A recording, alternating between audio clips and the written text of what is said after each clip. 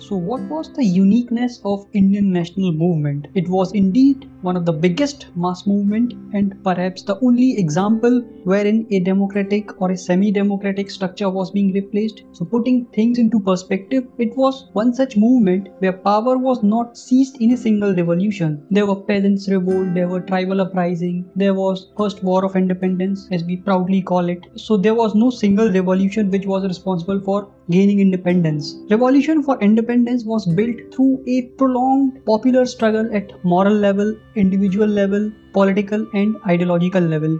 The reserves for the counter-hegemony were built over the years through progressive stages. Prior to the formation of Congress, there was the Indian Renaissance, social reform movement. Then there were phases in the leadership of Congress. Well, the active phases were alternated with the passive phases. The movement was, for some time, it was also in the passive form. As we say, the true struggle strategy of Mahatma Gandhi. It was one of the master stroke in the national movement because he accepted the fact that the energies of masses cannot always be used for revolution. It has to be used for some constructive purposes also, so as to sustain the movement for a longer period of time. The movement explained how the constitutional space provided by the existing structure can be used against it without being co-opted. So we were basically opposing the Britishers, but within the constitutional domain, within the laws set by those Britishers itself. We were opposed to the laws, but we were compliant with them so that minimum hurt, or as we say, the philosophy of non-violence was adhered to in letter and in spirit.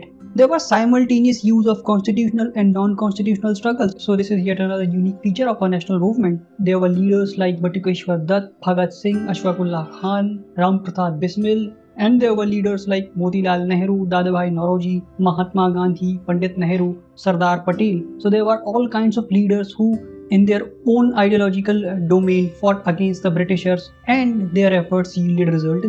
Speaking about Congress, so Congress was not a party but a movement. There were all political trends from left to right in the Congress party. There were rich, there were poor, there were intellectual classes, there were masses, there were women, there were men, there were students. Everybody was a part of Congress, and this gave Congress a property of a movement and not a property of a political party.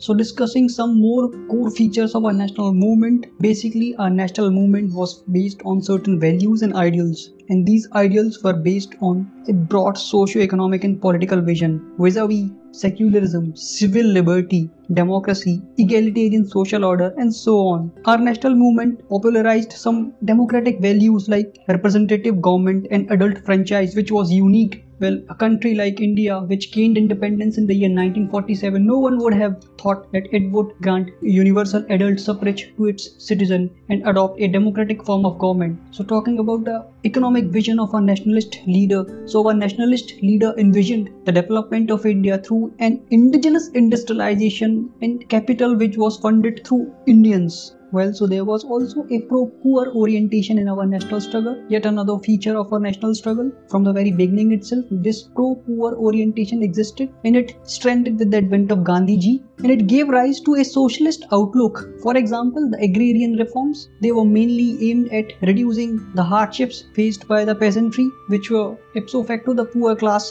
during those times. However, socialism was never the official goal of Indian National Congress. Congress was not a party but a movement. So there were socialists, there were other people who leaned towards other political ideology. So socialist never became a political goal or ideology of Indian National Congress. Our national movement was based on secularism and it opposed communalism, and there are enough evidences for that. And the last but not the least, another important feature was that our national movement, that is India's national movement, was supported by a large number of Englishmen, as the movement was based on the ideology that hate British imperialism and not British people. So there is a catch here. British supported Indian national movement because our national movement was against a British imperial structure and not against British people prima facie. Well, so these were some basic unique features of our national movements. Stay tuned for more such audios. Thank you.